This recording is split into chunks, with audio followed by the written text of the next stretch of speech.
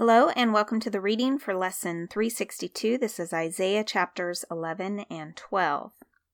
A branch from David's line. Out of the stump of David's family will grow a shoot, yes, a branch bearing fruit from the old root. And the Spirit of the Lord will rest on him, the Spirit of wisdom and understanding, the Spirit of counsel and might, the Spirit of knowledge and the fear of the Lord. He will delight in obeying the Lord. He will not judge by appearance, nor make a decision based on hearsay. He will give justice to the poor and make fair decisions for the exploited. The earth will shake at the force of his word, and one breath from his mouth will destroy the wicked. He will wear righteousness like a belt and truth like an undergarment. In that day the wolf and the lamb will live together. The leopard will lie down with the baby goat. The calf and the yearling will be safe with the lion, and a little child will lead them all. The cow will graze near the bear. The cub and the calf will lie down together. The lion will eat hay like a cow.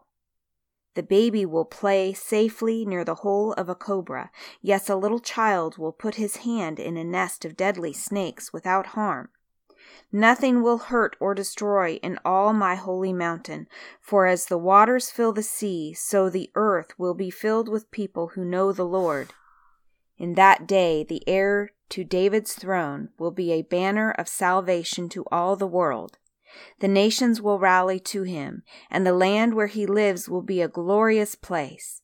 In that day the Lord will reach out his hand a second time to bring back the remnant of his people, those who remain in Assyria and northern Egypt, in southern Egypt, Ethiopia, and Elam, in Babylonia, Hamath, and all the distant coastlands. He will rise a flag among the nations and assemble the exiles of Israel. He will gather the scattered people of Judah from the ends of the earth.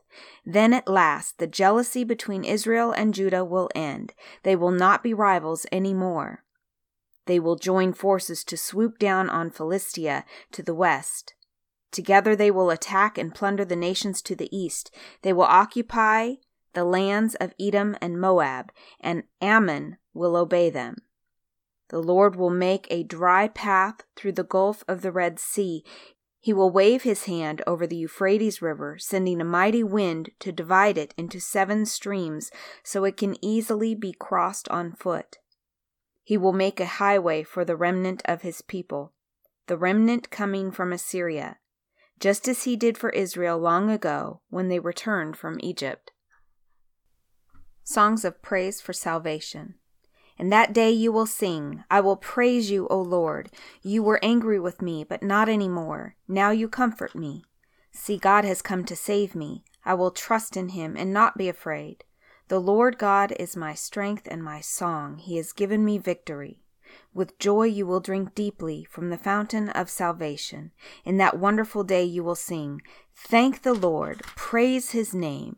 Tell the nations what he has done. Let them know how mighty he is. Sing to the Lord, for he has done wonderful things. Make known his praise around the world.